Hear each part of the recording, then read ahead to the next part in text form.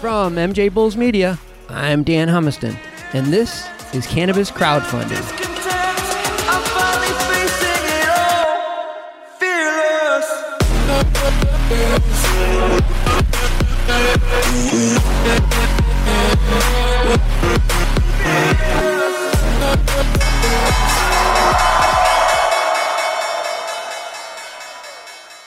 Today on Cannabis Crowdfunding, we are joined by Richard Bronson from 70 Million Jobs. Richard, welcome to the show. Thanks so much for having me, Dan. It's great to be here. Well, I appreciate you taking time out from the really the important work that you're doing. 70 Million Jobs is not only the name of your company, it's really your mission to find jobs for men and women with criminal records. And I didn't realize this until I read on your website that over 70 million Americans have criminal records, which is about 1 in every 3 adults. And a lot of them are having trouble finding jobs.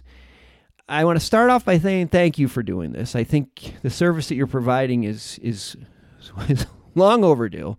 But I got to admit, I didn't realize that this was really a problem, especially with unemployment so low. And so I guess maybe to start off with, why is it so hard for people with criminal records to find jobs? That's a great question. And that 1 in 3 adults with a record is the stat that always stuns people when they hear it. These days, with the existence of immediate answers to questions and the internet, every company pretty much performs a background check on anybody that they are considering hiring. And if you have a criminal record of any kind, you're going to get a background check, and the background check, if you have a record, will have a red flag. For most companies, that is the beginning and the end of your relationship, almost regardless of what you've done.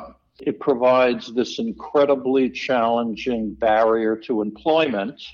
And you're right. The bitter irony is that it's all coming during a time when the virus that we're going through notwithstanding, unemployment rates in this country are at historic lows, about 3.5%. The unemployment rate, however, among those with records is almost 30%. Oh my gosh. 30% is the highest rate of unemployment of any population in our country's history, including during the Great Depression.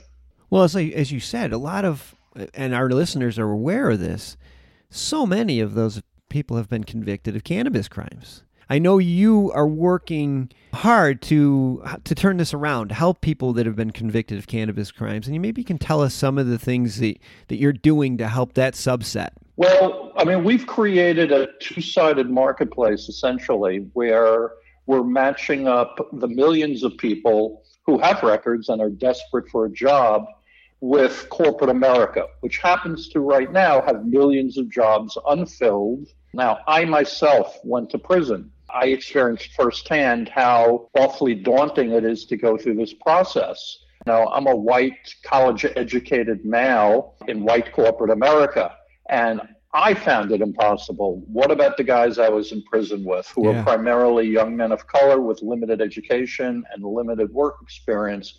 What are their opportunities? And the answer is very few, if any. Mm. Is there opportunities for companies or advantages for companies to hire people with criminal records? There are quite a few. We operate a staffing business and a job board that's specifically for this population. And we have 11 million people in our community, people with records. I spend my days talking to heads of HR, generally at large companies. I'm trying to show them that, in fact, there are many advantages. First of all, they exist. In other words, these companies need people, and the people are there. Mm-hmm. And most companies recognize that in this environment, they have to look to some non-traditional sources of talent. So this is certainly one. This is a huge population that has largely been ignored. But the companies really want to hire people with criminal records. It turns out that these folks, when they get the job, they actually do incredibly well. We are partnered with the Society for Human Resource Management, or SHRM. They did a study and they discovered that 82% of hiring managers believe the quality of hire when you're hiring someone with a record is as good as, if not better, than hiring somebody without a record. And not only that, they stick around longer. Retention is better.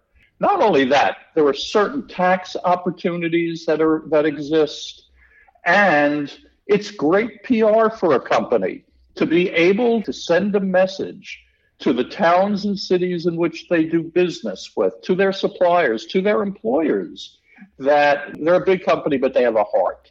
And I think it's almost like they've already done their time. It's not like they weren't. Yeah, that's the irony. Yeah, they've done their time. What are we supposed to do when they come out of jail or prison? Right. Now, let me throw another statistic at you. There's nobody in the world, Republicans, Democrats, anybody, who doesn't agree that employment is a good thing. If someone comes out of jail or prison, they need to earn a living. Either they're going to go on welfare, or they're going to commit a crime, or they're going to get a job and be able to put a roof on their head, pay taxes, take care of their family. Employment's important to anybody, but for these folks, it's even more so, and I'll tell you why. There is almost a 75% chance that when someone comes out of jail or prison, that they will be rearrested within a couple of years. 75%? Now, 75%, that's recidivism. But interestingly, almost every one of those people who are rearrested are unemployed at time of rearrest. Mm-hmm. If you don't have a job, you will be rearrested. But contrary-wise, those people who are employed almost never, ever get in trouble again. Employment really is the silver bullet. Now you're in the middle of a crowdfunding campaign on Republic.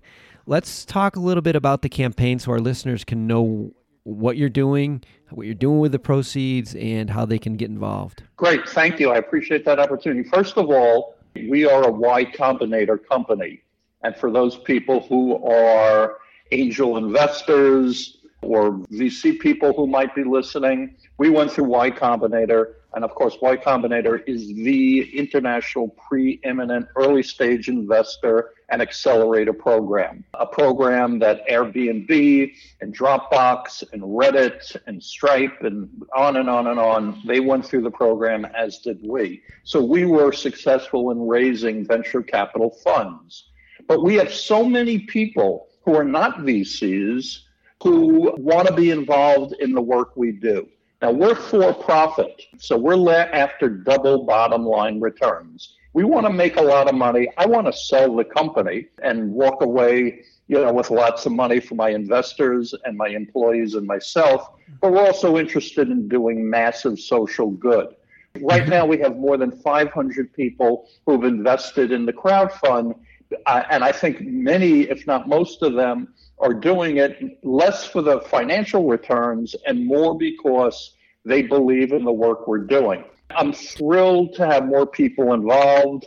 We're using the money to build out our sales side. We have 11 million job seekers, so God knows we've got plenty of those. People need a job. We just need to generate more available positions, and to do that, we need staff. There's hundreds of thousands of accounts that we could be and should be working with. We just need the staff to reach out.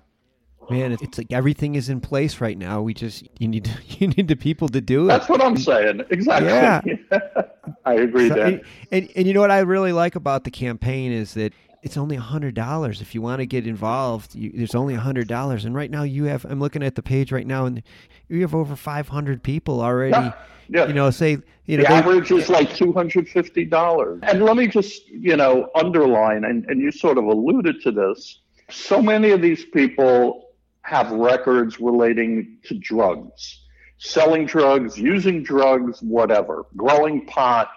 And I would argue, because I was a big pot smoker and I knew lots of people who got in trouble, and these people today are walking around with the stigma of an arrest, even though we're based in California where it's decriminalized, and yet these people have to walk around, with a life sentence.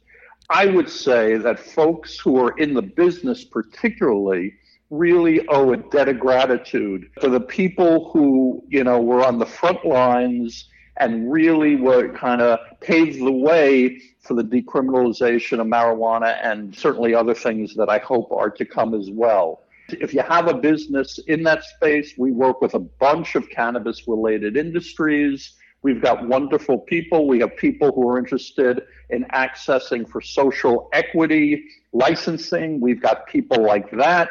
We need your help. There's so many more people we can help. And at the same time, I believe that we're going to end up making a lot of money out of this. So what's better than that? Helping people and making money at the same time. I mean, that's the way business should be conducted these days. That's inspirational. That's inspirational. We've been speaking with Richard Bronson from 70 Million Jobs about their crowdfunding campaign, which is currently live on Republic. And we'll have all of 70 Million Jobs information in the show notes and at mjbulls.com, including the link to 70 Million Jobs funding page on Republic.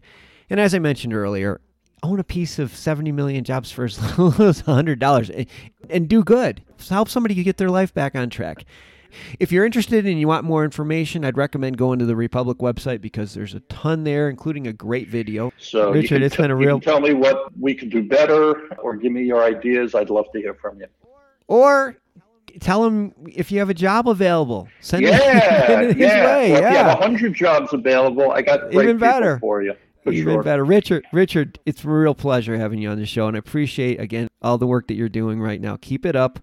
And let's have you back on again. I'd be thrilled to be there, Dan. Thank you so much for having me. It was a pleasure. You're welcome. Good luck.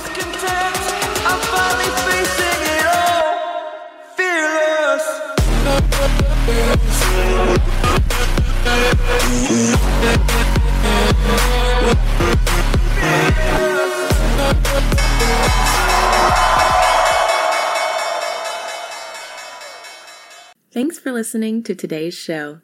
To check out more great cannabis podcasts, go to podconnects.com. Here's a preview of one of our other shows. Hi, I'm Gary, and I invite you to discover the Cannabis Podcast, a bi-weekly podcast focused on a Canadian's cannabis culture. I would be the Canadian, and my cannabis passion and culture has been building for 5 decades. I share that passion for this wonderful plant in every episode, through conversations with cannabis advocates and enthusiasts, stories about the ever-changing legal environment, and some hands-on testing of product in a segment I call Cultivar Corner. The Cannabis Podcast, a Canadian's cannabis culture, one toke at a time.